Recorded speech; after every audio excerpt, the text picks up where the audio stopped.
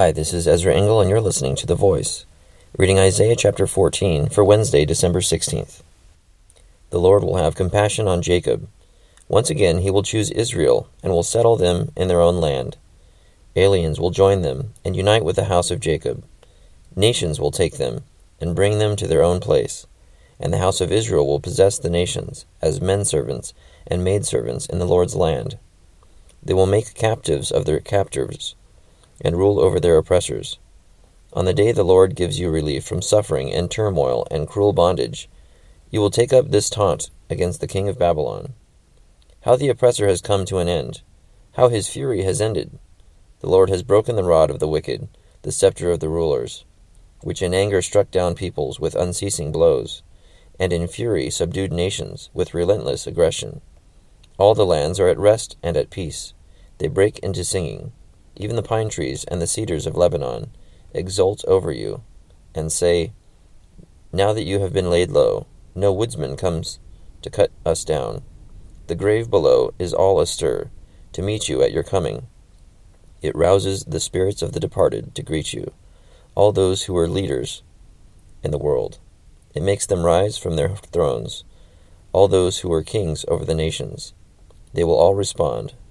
They will say to you, 'You also have become weak, as we are, and have become like us. All your pomp has been brought down to the grave, along with the noise of your harps. Maggots are spread out beneath you, and worms cover you. How you have fallen from heaven, O morning star, son of the dawn!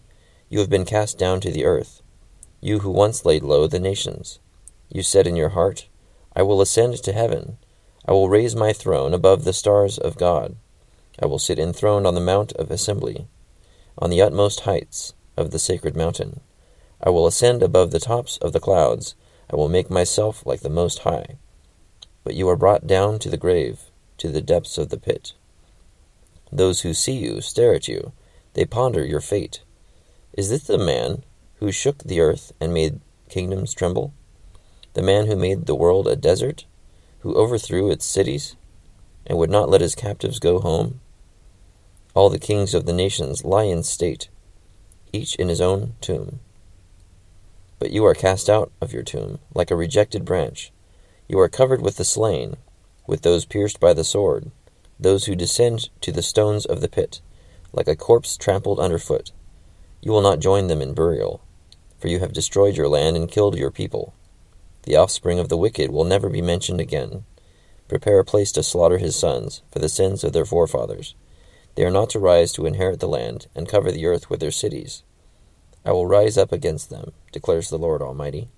I will cut off from Babylon her name and survivors, her offspring and descendants, declares the Lord. I will turn her into a place for owls, and into swampland. I will sweep her with the broom of destruction, declares the Lord Almighty. The Lord Almighty has sworn, surely as I have planned, so it will be, and as I have purposed, so it will stand. I will crush the Assyrian in my land. On my mountains I will trample him down. His yoke will be taken from my people, and his burden removed from their shoulders. This is the plan determined for the whole world. This is the hand stretched out over all nations. For the Lord Almighty has purposed, and who can thwart him?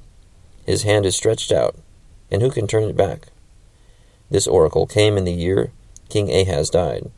Do not rejoice, all you Philistines, that the rod that struck you is broken. From the root of that snake will spring up a viper.